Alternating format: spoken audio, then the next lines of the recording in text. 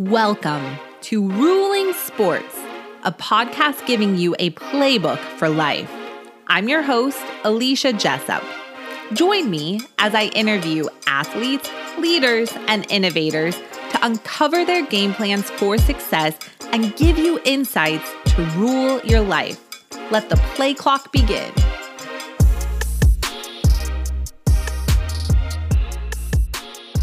Today's episode is an incredible examination of the power behind a story.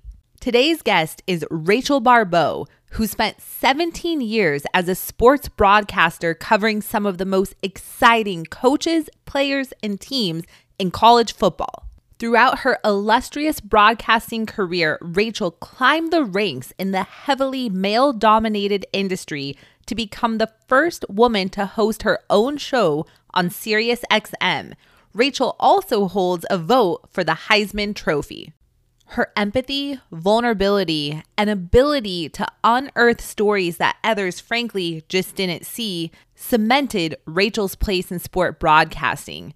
It was these attributes, though, that also led her to her current journey. In 2016, Rachel was literally moved to tears by the headlines dominating college football. Stories of domestic violence, drug use, crime, and other bad acts by coaches and players alike dominated the media. These were the people and teams that Rachel had built a career around. She knew their hearts. She knew who they were. She knew that the full story of college football was not being told. So she had an important decision to make. Turn a blind eye, look the other way, ignore the story, keep doing the status quo, or step in and do something about the problem. She chose the latter, and in 2016 founded I'm Changing the Narrative, which has since grown into a national movement centered on the power athletes have to shape stories and their own purpose in life. In this episode, Rachel tells us not only about the path she took to build her incredible sportcasting career, but also why and how she founded this movement that has since reached thousands of college athletes across every corner of this nation. This is a great episode if you're interested in building a sportcasting career, as Rachel gives us building blocks for how to do so. If you're interested in public speaking or building a movement like I'm Changing the Narrative, it's also a great listen because she gives pointers on how to enter those spaces as well. Finally, Rachel, as someone who is constantly traveling this nation, meeting with young people, tells us what she believes the biggest problem facing America's college students is today. If you are a college professor, coach, administrator, parent, or frankly, college student, this is something you need to be aware of, and we need to band together to address it. It is important to note that in discussing this, part of our conversation centers around domestic violence and suicidal ideation, so please take this trigger warning to heart. Recently, Rachel published her first book, Relentless Joy: Finding Freedom, Passion, and Happiness Even When You Have to Fight for It. We touch on some of the difficult moments Rachel overcame and how she learned to fight for joy even amidst great darkness in her life.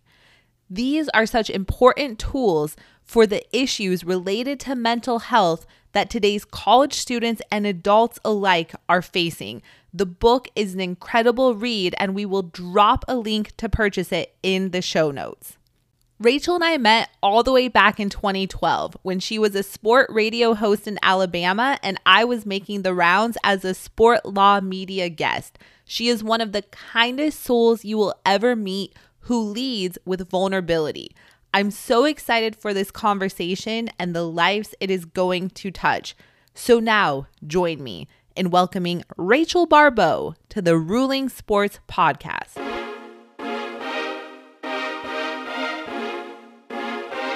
Rachel, welcome to the Ruling Sports Podcast. I'm so excited to talk to you. We've been friends for over a decade, so it's cool for me to be on the opposite side of the chair because you're typically interviewing me. So I'm excited to talk to you. Yeah, absolutely. I was thinking about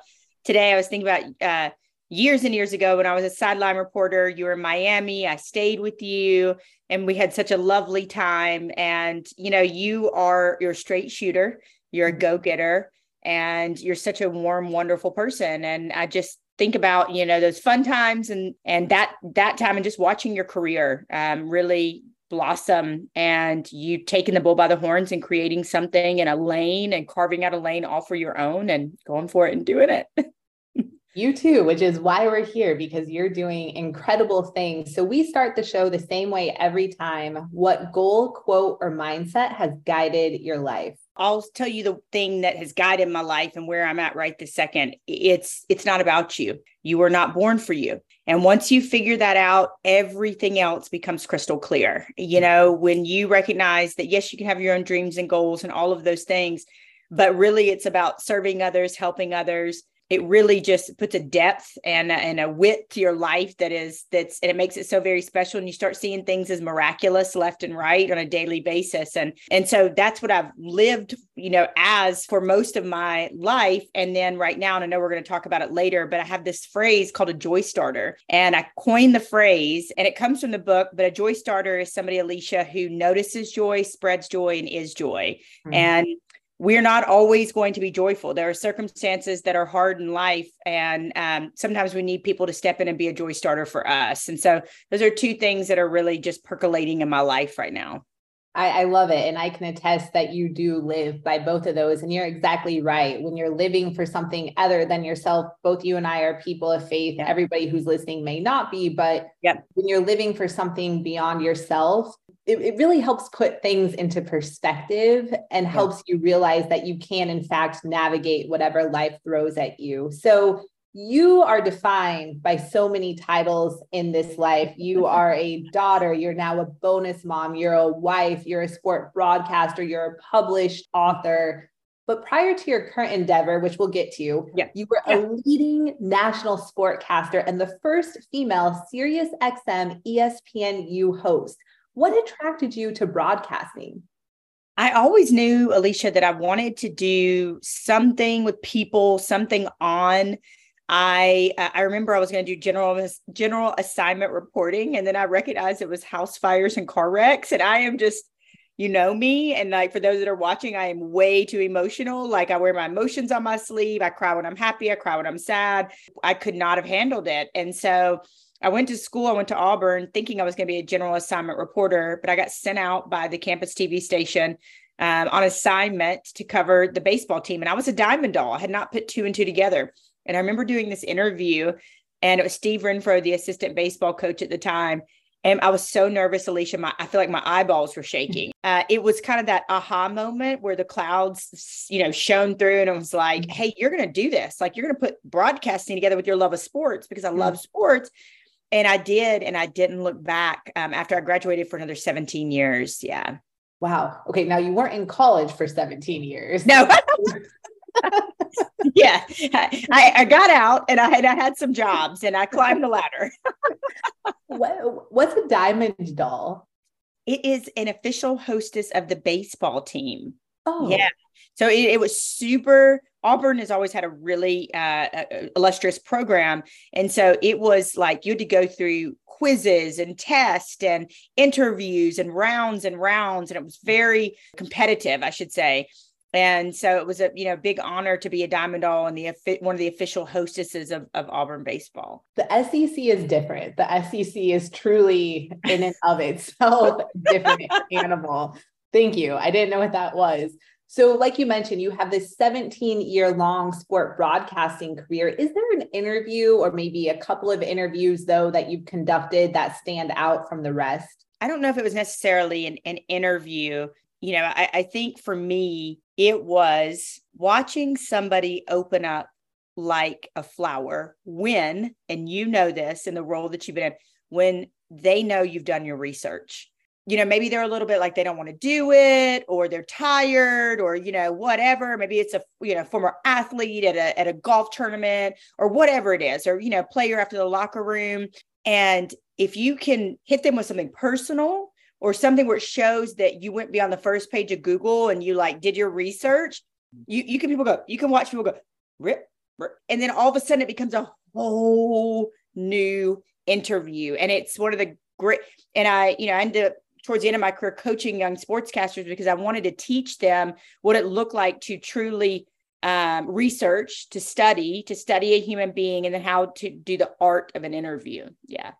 That's so great. And you're exactly right. That research and frankly, knowledge base is what makes a good reporter different from a great reporter. And also, like, for those people listening who want to be journalists, you need to be prepared for anything. And research helps you navigate those uncomfortable situations where perhaps an athlete or coach is like, wait, no, that's not what I said. You can go back to the research and be like, actually, in fact, it is. I don't know where I got this from. Maybe it came from myself, but I remember when I was covering college football and I was doing the pregame show that came on before the official Auburn pregame show. And one of my co-hosts is now on the SEC network. And then one was a former quarterback. And I knew as a woman that I had to work twice as hard to be respected half as much, right? And I didn't know my stuff like you talked about. So every week, starting on Monday, I would have a 3-ring binder. And the first section was your home team, like Auburn. The other section was the opponent, right? Studying their games. And then after that, the section after that was both coaches, stats and figures and facts on both coaches. Then it was 2 or 3 star players on each one. These were like my sections in the binder. And then the last was if they'd had history, if they had played each other before. And I remember there was one time, one of my co-hosts was kind of like, no, blah, blah, blah, blah. And I was like, actually, and I flipped in the binder and he just exactly like you said. And so please take the binder from me, take it and run with it. But that's where the idea that people would say you're over preparer, that was kind of like my reputation. And I got it from that and I never quit. And so be an over preparer. You talk about this a little bit in the book, which again, we'll get to here shortly, but can you tell us about Dak Prescott and your coverage of him? I subscribe to this idea called radical vulnerability, Alicia, and I'm not for everybody. I've learned that in my life. You've probably learned it, like, I don't think anybody is, but, people that are really putting themselves out there and are sensitive human beings like we are, like, it's hard sometimes. But I had just lost my father. I was very raw and vulnerable, and he had lost his mother not too far, in the past. And we were about to do an interview that I had fought for. This media outlet in New York didn't really see the value of Dak Prescott. They didn't want to go to a Mississippi school and cover him. And I fought and fought and fought and fought. And we went around a tornado, not kidding, and got there. And because of the shared loss, he ends up doing this interview with me that is like that. The SID afterwards says, it's like Tom Rinaldi stuff. And I said, look, I wish it wasn't Tom Rinaldi stuff. We're both members of a club that I would wish on no one. We've lost our parents too soon. And little did I know I would lose my mom too, just a few years later. But yeah, that started this bond. And I wrote an article, and it was the most searched for years while the site was up. And then when I decided to write the book, I messaged him and asked him, do you mind if I include this? And he signed off on it. He signed the release. And I'm really, really grateful. Yeah. It goes to just kind of a difference. I don't want to put this into gender buckets, but women look at stories a little bit different. And you and I have been in the media space for a while now. I've had to fight for stories too, where you're like, how do you not see the value in this? Like, I promise you, just trust me. So it's incredible that you fought for what you believed in and that it impacted lives, including yours and his. So to that point of doing your research, radical vulnerability, a lot of our listeners here are athletes, and these athletes are looking to optimize their life beyond the game. What advice do you have for them as it relates to meaningfully engaging with the media? Woo, this is so good. They're not the enemy. They are not the enemy. And stop looking at them at the enemy, and stop looking at them after a game like, I got to do that. Like, look at them as an opportunity to get your brand out there, to be articulate, to better your communication skills. We're not the enemy. The other thing I would say to athletes is everything you say, everything you do, everything you put online is your brand. You are either building the house, the structure of your brand, or you're tearing it down. And to that point, you need to be who you say you are. Don't be somebody else away from coach, somebody else away from the media, somebody else away, and you're this way, but you're purporting to be another way. That's the easiest way to burn your own house down, so to speak, and pull the bricks out. Be genuine, be who you are. If you're, I tell people all the time, if you're an introvert, be an introvert, but learn how to have communication skills. If you're an extrovert, celebrate that. But I think it's really important, that authenticity and brand building too, but also as a whole, to wrap it up, is we are not the enemy. And we can help you tremendously get a message out there if you stop viewing us as the enemy. That's a great point. Now, listen, there might be a couple of sharks in the media who being the enemy, but you know who those people are and you can avoid them. But just like we talked about reporters needing to prepare for interviews, to Rachel's point, what an athlete can do is prepare for the brand that they want to build. Come into these interviews with a message, come in with a strategy, know how you're going to use the media and the gift and opportunity they present. So I love that advice. We've already talked about the fact that as a woman, you felt like you had to prepare twice as much for half of the recognition. You've been a trailblazer in the industry. One thing that I love is you are the first and only known female sportcaster to fully participate in a semi or professional football training camp. Tell us a little bit about that. I mean, it's hilarious now. You know, my bonus son's 14. Like, he discovered the video that's on YouTube a couple of years ago. And it's like, Rachel, you know, and I'm like, I know. I obviously was not meant to play sports. I was meant to cover sports. But I had a guy who called into the radio show that I was doing, and I had taken an uncommon route. I was doing sports talk radio. There weren't a lot of women in sports talk radio. I bet on myself, and I didn't want to go through typical media and news station and try to work myself up to news.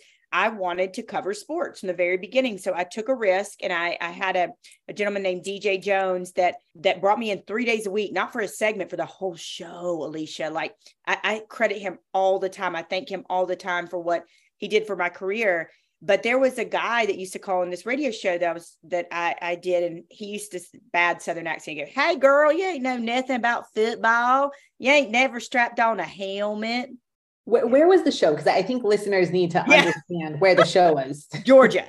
And I would say to him every time, but no. I was like, and I wouldn't even stutter. Like, I was emphatic. I was like, I do know football. I'll offer a different perspective. No, I haven't played, but I had two brothers that played. I studied the game. I did it, you know. And he just kept calling in. And so finally my co-host had this crazy idea, and he was like, "Why don't you go to training camp with the Columbus Lions?" And I'm like, "What?" And I'm like, "Okay."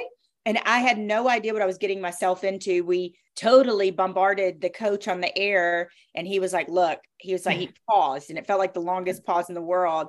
And he said, "Here's the deal." He said, you're going to have to sign a waiver, a release. He said, "I'm going to treat you like everybody else." And he said, "You're going to have to learn the playbook." And he said, "Dun, dun, dun, dun." He said, "We're going to tackle you." And I'm like, "Oh," and I'm built close to the ground. Like, I'm petite, you know? Like, yeah. So I lasted 5 days of 2-a-days before I was medically released. I think I would last like 10 minutes. And what I think is so ironic and funny about this is, yes, there are a lot of current and former athletes, collegiate, high school, NFL, covering sports, but there's a lot of men on sport radio who have never played football either. And I've never seen, at least to my knowledge, any of them go through a training camp. So, but again, doesn't that show you, like, there still is that standard? You know, there's still, as much progress as we've made, there still are places in broadcasting where women aren't, you know, really. I want to see that change. Like, I long to see that change. When you see a desk full of all men, I believe a woman that's not just because she's a woman. I don't want that. I want a worthy woman who knows her stuff, who can give and take with them. And I would love to see it. Yeah. And again, like, I came into this industry in 2011, and yeah, some progress has been made. But as you were saying that, I was going through some of the biggest desks in media, and I'm like, we're not even remotely. We're not there. We're not there. And it's like, yeah, I had an agent tell me one time, and I don't think I've ever cried harder. Like it's right up there with my hard cries. He said, you're not going to get that job. And I was like, why? And he said, because you're a woman and they're not ready for it. And I was like, you know, like, why are you my agent then? Like, what's the point? Like, if you yeah, don't think I can get the highest job, like, let's just cut our losses well, here. yeah, I split from him not long after, but yeah. I think I know who that. I think I know who that Yes, was. I think you do know about that. You do. This could be a really fun episode. Do you want exclusive insights from your favorite athletes, sport industry leaders, and innovators delivered straight to your inbox? Subscribe today to the Ruling Sports newsletter. The Ruling Sports newsletter cuts the mystery out of success by bringing you leadership tools, entrepreneurial strategies, business insights, and wellness tips straight from some of the world's most positively impactful people. So go to rulingsports.com today and subscribe for free. Just so also listeners understand a little bit more about your career trajectory, you had a primetime radio show in Atlanta, but what were some of the other markets that you did sport radio in? I started in Columbus, and then I went from Columbus to Tuscaloosa, and then went Tuscaloosa to Birmingham. I had a show opposite Paul Feinbaum. He's a friend of mine. He's great, but I was like the ballsy one, and I'm a woman, which is hilarious to go against him. And many other people wouldn't. And then I got plucked from Birmingham to Atlanta with Cordell Stewart and Carl Dukes in the afternoon. Again, very few women in drive time talk sports. And then from there, they plucked me and became the first female host on Sirius XM ESPNU. From there, I got chosen to host the very first college football playoff game. And I did that for 5 years. I was associated with them. And then right around that time, I also got a Heisman vote, which I still maintain to this day, which is amazing. That is amazing. You're one of the only women with the Heisman vote. So again, you're a trailblazer. Does it ever get lonely being a trailblazer? That's a really good question. Yes. I remember one time, not too many years ago, before I retired in 2019 to follow I'm Changing the Narrative fully, I wanted to quit. As much, it was like, it would be 7 steps forward, Alicia, and 4 steps back, like 7 steps. And I remember I was so disheartened over whatever was going on at the time. And there was a young woman that I was coaching, and she said something to me I'll never forget. She said, "But if you quit, what will I do?" And I was like, okay, I get it. I can't quit. I just have to go gather myself and my courage and get over this and deal with it and process it and keep moving. And it's a lot of pressure. Yeah, very much. Lots and lots of pressure. There's a boss. He shall remain nameless. This was in Atlanta. I asked a guest a question and he was like, and the guest came back and he was like, well, what is the answer? And it was like, the answer was something didn't even have to do with the question. Right. And I didn't know. And I was like, hey, I was like, let me figure that out or something like that. And that boss thought that I needed to be sidelined. I was suspended from interviews for 6 weeks. Wow. So it was so embarrassing. Like you talk about, living through this, and I'm glad I did, because I believe I paved the way. I know that Danny Wexelman is a friend of mine at Sirius XM covering baseball. And, we talk a lot, and she's like, you paved the way for me. And I'm like, no, you did it yourself. Maybe a teeny bit of me. But I remember like I would do the shows, Alicia. And then when it came to the interview, he told me I had to be quiet.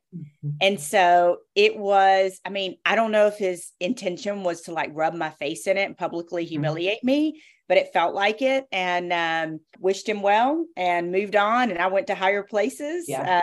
But yeah, there were some tough times in the midst of all the success. And some people would say, why would you get on an interview or a podcast and talk about that? Because I subscribe to the idea of radical vulnerability. Like I talked about, I subscribe to the idea of realness. And if I get on here and your listeners see this glossy, peachy, positive view of me, and I tell them all the great things about my career, then when they hit the skids, when they encounter a bad boss, when they encounter somebody who maybe just feels like they have it out personally for you and not professionally, what are they going to do? I want them to know that I endured and I kept going, but I endured a lot of those people along the way. And I wasn't ugly to them. I just went along my way and said, thank you. And I kept moving, and they sure saw me at the top. It's funny how that works, where, and maybe this is naive, I've always subscribed to a belief that if you're a good person and you treat people the right way, and like you're living a good, clean, honest life, and you're also really good at what you do, it's all going to work out. And these people who are throwing stones, making your life and your job a lot harder than it needs to be, they're going to maintain at a certain level. It's hard to move up when you're a nasty, cruel person. So I love that part of the story, but I also really appreciate, to your point, the radical vulnerability, because I think most women have at least one, if not many, stories like what you just explained. And so coming to the table, laying it down, can help a lot of people realize you're not alone, but you also don't need to play into this nonsense. So thank you for sharing that. Absolutely. And it was why I coached Alicia. It's why I chose to coach 40 young women, young sportscasters, over a 7-year period in the years right before I retired, because I wanted these young women to know, and women of all ages, I coached women of all ages, but I wanted people to know that you don't have to go to dinner with him to get the job. If it feels sleazy, if it feels off, it's probably off. Trust your gut. And, there are things that you don't have to do, and ways that I hope that you carry yourself. So as you mentioned, you retire from an illustrious sportcasting career to found a movement called I'm Changing the Narrative. Tell us a little bit about what it is and how your broadcasting career inspired the movement. So it's a movement. It's a national movement based on good love for yourself and others, interpersonal relationships, mental health, purpose beyond your job or athletics, and most recently, joy. And I thought that I would take this curriculum, I've been telling people this lately, by curriculum, I mean a 2-page Google Doc. So do not curse the days of small beginnings. People are like, but I'm not ready, but it's not, no, go for it. And, I tell people that because I want people to know, your thing, it may not be fully developed. I just knew that I wanted to teach players that you are born for something greater than to just play sports. Playing sports is a platform in which you can choose to affect people positively, and you can help a lot of people, and you can find what sets your soul on fire and serve through that. And you can do that, athlete or not. And so I thought I would take it into high schools, but Dr. Kevin Elko, who is Nick Saban's right-hand man, said, oh, by the way, Jimbo Fisher wants you at FSU. That was August 26, 2016. And Alicia, since then, I have been to 60 plus colleges, many of them multiple times. I've worked with the Big 10, the Big 12, the Northern Sun, Customs and Border Patrol, law enforcement, halfway houses, prison ministry, K-5, high schools, corporations, and I am going into prisons, into literal prisons this fall. And so we've just recognized that it's not just for athletes. If you're 6 to 96, if you're still breathing, this curriculum, this message, what I teach is for you. And now the coolest thing that's happened is I'm training other speakers and helping them blend their story based on the tenets of I'm changing the narrative, and so that they can go out and we can have a much larger ripple on the pond. That's so amazing. There's a lot for us to unpack here. So from my understanding of where this all was born out of, you were hosting your Sirius XM show, and there was just a lot of bad news going on in the world of college football. Anyone who knows Rachel wears her heart on her sleeve. She's definitely an empath. And so when bad things happen, she feels them. And so she broke down crying on the show, correct? Can you tell us a little bit about that? Yeah, it was the summer of 2016, and it was domestic violence, sexual violence, guys getting in trouble left and right, coaches getting in trouble. It was bad. And, we talked about earlier the way that I would prepare 2 hours ahead of time. And I remember, ESPN, Fox Sports, USA Today, the top 6 headlines of each one were negative, negative, negative, negative. We were on the heels of Penn State. We were in the thick of Baylor. And I thought, my God, what have I given my life to? This is bad. So that's when this idea was born. Like, what were you born for? What were you? It's not just sports. And what also happened was there was a player that was caught, and now he's since changed his life. And I'm very, very proud of him, Jeffrey Simmons. But at that time, he was caught on tape striking a woman, and his coach at Mississippi State, Dan Mullen, suspended him for a non-conference game.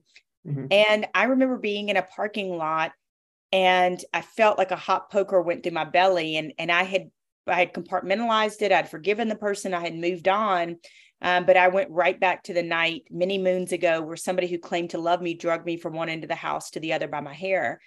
And I thought, and it's what I still do, is I teach people that your purpose is oftentimes shrouded inside of your pain. And so I thought, if I can go and teach men not to allow that to happen in front of them, because there were other people in the house that night and no one helped me. If I can teach that, that will possibly help heal my pain. And that's exactly what I did. And it caught on, and oh my gracious. Yeah, here we are. Wow. And Jimbo, when he was at FSU, was the first person to bring you in to run the curriculum. Yeah. How do you think he heard about it? He heard about it through Dr. Kevin Elko, who was his guy and was also Nick Saban's guy. And so I think Dr. Elko, so much. I'm like, are you like, this is like amazing. I'm like, and Dr. Elko never had heard me speak, Alicia. That's the craziest thing. I think the thing that still gets me is that people will bring me in, whether it's at a church or a speaker engagement or a coach. They don't ask for my notes. They don't ask what I'm going to speak on. They trust. It's the trust that still to this day. And I hope I never lose that awe and wonder of the trust.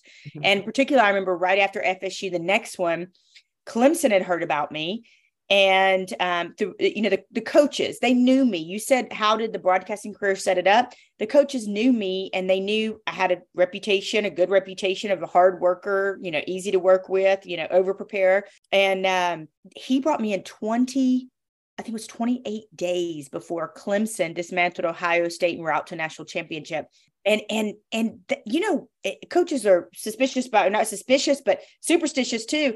But especially at that time, wrong message can tank your team, getting ready for that. And they brought me in, and they didn't ask for notes. And it still to this day blows my mind. So you call it a curriculum, and it's developed well beyond 2 pages on a Google Doc. I love what you say about just getting started, and everything doesn't need to be perfect. Yeah. Now, this might be kind of a broad question, but to those people listening who have a story and hear what you're doing and like, I would like to do something similar. What's one step that they can take today to create their own movement or speaking path? Yeah. So get a Google Doc open and write it down and visualize your 2-year plan, your 5-year plan, your 10-year plan. And what does that look like? And what steps do I need to take today to get to that 2-year? What steps do I need to take? Sometimes the goal is so big, it's so hairy and audacious that we think, I can't do anything today to get towards that. Yes, you can. You might be able to save $5 on that Starbucks to buy equipment in 6 months that you need to start that photography business or the writing, whatever it is, right?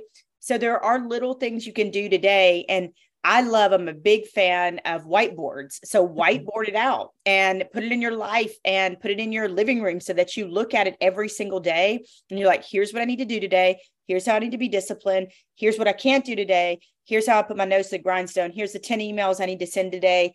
And the other thing I would say is be audacious. I recently had multiple people were sending me pictures of my book in physical bookstores, right? And I noticed that I was next to this pastor named Mark Batterson, and he wrote this book called The Circle Maker. Huge fan. I don't fangirl, Alicia, because I'm in sports, but I fangirled over this pastor author. And so I sent him added him on Twitter, and I was like, yeah, I'm fangirling over Pastor Mark. And he followed me and sent me a DM, and he was like, send me your book. And I'm like, be audacious. You never know who reads their own email, reads their own, DMs, their own social media. And I just say, you're writing the book of your life right now as we speak. Make it a good one. Hey everyone, I hope you're enjoying the show. Please don't forget to rate, subscribe, and review Ruling Sports on iTunes or your favorite podcast streaming service. It goes a long way to growing the show. Thank you for your support. I love that you use the word audacious several times in different instances there. There's a leadership book I really like, and they say that one of the keys to success for a business is having big, hairy, audacious goals, BHAGs. You're never going to achieve your full potential if you don't shoot for the moon. You might not get to the moon tomorrow, but guess how you're never going to get to the moon if you don't take that first step. So I love you sharing that. So we've mentioned the book. You recently released your first book, Relentless Joy, Finding Freedom, Passion, and Happiness, even when you have to fight for it. What inspired the book? My whole dang life, my whole life. People have told me, you need to write a book. You need to write a book. I tried in 2018. I wrote a book proposal. I was with a very successful book agent, and it just, we didn't get any callbacks, and I was heartbroken. And she pulled me aside and she said, Rachel, maybe it's just not that you're not supposed to write a book. It's just maybe not right now. And I'm like, okay. And so, the dream was always in the back of my mind. And then people kept asking me. And then finally, I did a podcast with a pastor, which again, I did that podcast because I introduced myself and I said, hey, I'd make a great guest on your podcast. And he was like, send me your testimony, send me, about your life. And I sent him some stuff where I'd been on the 700 Club. And he's like, okay, yeah. Well, he stops in the middle of the podcast and he says, you need to write a book. And I said, I've tried, Pastor. And he said, I'm introducing you to my book agent after this podcast. And I met the agent 24 hours later. I was signed to their agency a week later. 4 months later, I had a book proposal. 6 months later, I had a book deal. You can get the book pretty much anywhere. It's on Amazon, Barnes and Noble. The best way to find it is by accessing Rachel's website, which we'll link in the show notes. But a theme that comes up consistently in the book is timing. Timing is everything. We talk about being in Miami, and we were both definitely very single women when we were in Miami going through some things. And it's cool watching your life now and seeing you with this beautiful family and a wonderful husband and bonus children. But throughout the book, you talk about you might have a plan of what you want your life to look like in that moment, but maybe it's not supposed to look like that in the moment. And you know what else, Alicia? I say that a lot of times a no is just a not right now. And we just need to step back and reframe it. The only time a no is a hard no is when you're in dating, and then it's a hard no. Okay. Yeah. Like we don't want to stalk anybody. We don't want to, but a lot of times a no is maybe I need to step back and get a little bit more education or experience. Maybe like for me, it wasn't supposed to be 2018. It was supposed to be 2023 to write the book. It wasn't supposed to be Calling on the Hearts of Kings. It was supposed to be Relentless Joy. It just wasn't the time in my life. And I hadn't had some of the experiences that I've had today. I hadn't met Christopher, had not lost my mother. And I don't wish those experiences, I wish that obviously I had my mom and I didn't have to write about her in the book, but at the same time, loss has shaped me in a way that makes me even more of an empath and even more sensitive to other human beings and their plight and the things that they have gone through or going through, because I've been there, and what's interesting about the book is I tell people a lot of times you think, well, a book on joy, it's, fluffy and I've got joy. What do you need? This book, I say it's like a gritty, real book on joy. It's like there's a diction inside of it. There's discussions on purity, there's true love, there's loss, there's mental health, and then woven into all of that is joy. And what I love about you and what I love about the book is you've lived a life. You've been places, you've seen things, you've done things, you've experienced things. So it's not like you're coming from this naive, sheltered experience telling people, be joyful, yay, let's throw glitter and watch unicorns. You're like, no, I've been through the valley of the shadow of death, and here I am on the other side, and I'm telling you there's more to life. So it's a beautiful book. And again, I hope everyone picks it up. We'll link to it in the show notes. How many college athletes have you spoken to through the movement? So I don't really know how to quantify that, because think about it like this, like it's probably around 60 plus 70 schools now, but many of those I've been to 4 or 5 times. So I've been there It might be an athlete, might have gone their freshman, sophomore, so there were new athletes coming in at all times. And then also, we're about to celebrate our 7th birthday, like on August 26th. So thousands and thousands of athletes, and some, call me Ma, some call me Auntie, some call me Rach, Coach. I fill a void in a lot of young men's hearts. And what's interesting about it is I think me being so maternal and so warm, I can come into a football program where a player might be a little bit hesitant to tell his coach what's going on and what he's struggling with. And I'm able to break through some barriers with that maternal warm love. Yeah. Mm-hmm. And what's fascinating to me is there's a lot of people that work with young people. There's a lot of coaches, athletics directors, professors like myself, but typically we're siloed into one program. So we're getting to know the young people at that one school. You're getting to know young people across the nation. Is there an issue that you're seeing our young people in America are really struggling with right now? It's hands down mental health. Mm-hmm. We were talking mental health, and I'm changing the narrative before the pandemic happened. And a trigger warning to anybody that's listening. After my mom passed away in 2019, I had what I call a dark night of the soul, where I almost took my own life. And I, for a moment in time, did not think I was going to talk about it. And I allowed the devil, for me, you can call it what you want, but the devil for me tell me that I could not talk about it because I would be seen as weak and defective, and no one would want to book me. But God on the other shoulder said, my girl, I saved you for a reason, and you're a warrior, and go talk about it and tell people, because it'll help so many people. And so I did. And Minnesota and Pittsburgh were the first 2 schools where I openly Minnesota full out had a conversation on mental health. And then that year, PJ Fleck said, we're going to have a mental health game. And we've been hosting it together ever since. But when I did that, it took a movement that was already on fire, and it just, when somebody comes to you afterwards and says, I've been where you've been, I've taken the pills, I was going to drive off the road tonight on the way here, or I had my letter written and I was going to take, a woman told me, she said, I have the letter written upstairs. And I was going to take my life tonight after this talk, because it was a mandatory thing for us to come to this talk.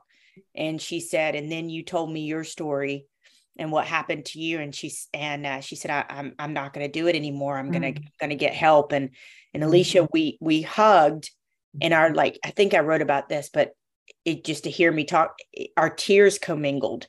And I can't, for a long time, it was hard for me to quantify what this work feels like. But for me now, I finally found the words. And for me, this side of heaven, it's the closest thing I think I'll ever experience, this side of heaven, when you know that you've affected another's soul. And it might not even be something as catastrophic as that. It might just be seeing somebody, walking into a store and calling somebody by their name, asking them how their day is. You might be the reason why somebody who's hanging by a thread doesn't do something bad or continues to have bad days. Just your kindness, your merely acknowledging them. And it's amazing work that I get to do. It absolutely is. And if you haven't bought the book yet, maybe press pause on the podcast and go get it, because there's so many stories like this in there. One of my favorite stories in the book is a story about blueberry muffins. I'm not going to tell you the story because you need to go read the book, because it really shows you Rachel's heart. And life's not easy. The world is kind of upside down right now. And what the world needs now more than anything is kindness and joy. So Rachel, thank you so much for the work that you are doing. Thank you for your vulnerability. Thank you for living and being you and showing up for yourself, your family, but so many other people. How can listeners follow you and keep up with your work? Yeah, absolutely. So we've recently had a total revamp on the personal side. So just understanding from a branding perspective, I'm changing the narrative. And then I have my personal brand, which is RJB. People ask me this all the time, Alicia. They say, well, you're so faith-based. Is I'm changing the narrative faith-based? No, it's not. I am, but I don't go into schools and talk about faith. Now, Bobby Bowden did tell me before he passed away, I was fortunate enough to call him a friend. He'd say, Shug, you know, you preach in the Bible without ever preaching the Bible. And I said, yes, sir, I do. It's principles, same principles. And so we just recently did a redo on the RJB side. But if you go to rachelbarbeau.com, there's courses, there's this, you know, there's work. I'm doing coaching now. I've coached before. So joy coaching, not executive coaching, not business coaching, helping people create movements, bring things to the world. You can join my email list, all of those things there. And then I'm changing the narrative.org. If you're an AD, if you're a coach, just, you know, send me a message. I read my own emails. Nobody else does. And I would love to connect with you. While I have all these former, you know, schools I've worked with and current, I love to go to a new school. The greatest thing too is when a player goes to their administration or their coach and says, I heard about her, and they end up having me in because the player advocated for me to come in, Alicia. That's really cool. And I know you're the real deal because I know you're the real deal for a lot of reasons, but I think this anecdote will stand out to listeners. You once sent me a screenshot of something, and included in the screenshot somehow was your text messages and the number of text messages Rachel had. And you could see kind of strings that they were from people she had spoken to. And I'm like, wow, this isn't like a lie that she's spreading, that she connects deeply with the people she engages with. She gives them her phone number. I do. So, and you know, what's funny about that really quickly is that no one's ever disrespected it. Now, the other day, this is hilarious. A player was like, hey, Rachel. And I could tell he was kind of like, you know, feeling me out, like, you know, like he was talking to a lady, you know, like a lady, wink, wink, nod, nod. And then he was like, you know, when are you and so-and-so? And I'm like, well, I'm there every 2 years. And he was like, oh my gosh. And he was respectful. You know, he was like, oh my gosh, this is the wrong Rachel, Miss Rachel. I'm like, well, I hope she's pretty. And you were cool and you were respectful. You were a king, be a queen, be a woman. And, but yeah, I've been to my players' weddings and I have queens too that I speak to. I've been to weddings. I've sent wedding gifts. I've seen babies be born. My husband, the day we got married, there's a picture. One of my kings at SIU is now a fashion designer. His name's Whitley Simon. He got my husband ready for a wedding. Wow. And like, okay, that doesn't just sum it up. Yeah. He got my husband ready for our wedding. That's the power of I'm changing the narrative. Yeah. I love it. I love it so much. And I hope things are going well with Rachel too. And that nice young man. So Rachel, thank you so much for joining us. This is such an incredible episode. I hope everybody gets the book. I hope people book you to speak. And thank you for changing the world, changing the narrative, and instilling joy and hope in a lot of people. I love you, my friend. I'm so proud of you. Thank you so much for having me on. Hey everyone, thanks for listening. I hope you gained wisdom that will help you rule your life. Let's stay connected on social media. We're at Ruling Sports on Twitter, Instagram, TikTok, Facebook, and LinkedIn. Sign up for our weekly newsletter at rulingsports.com and email me your thoughts about the show at alicia@rulingsports.com. If you liked what you heard, subscribe, rate, and review the show, and join us next time.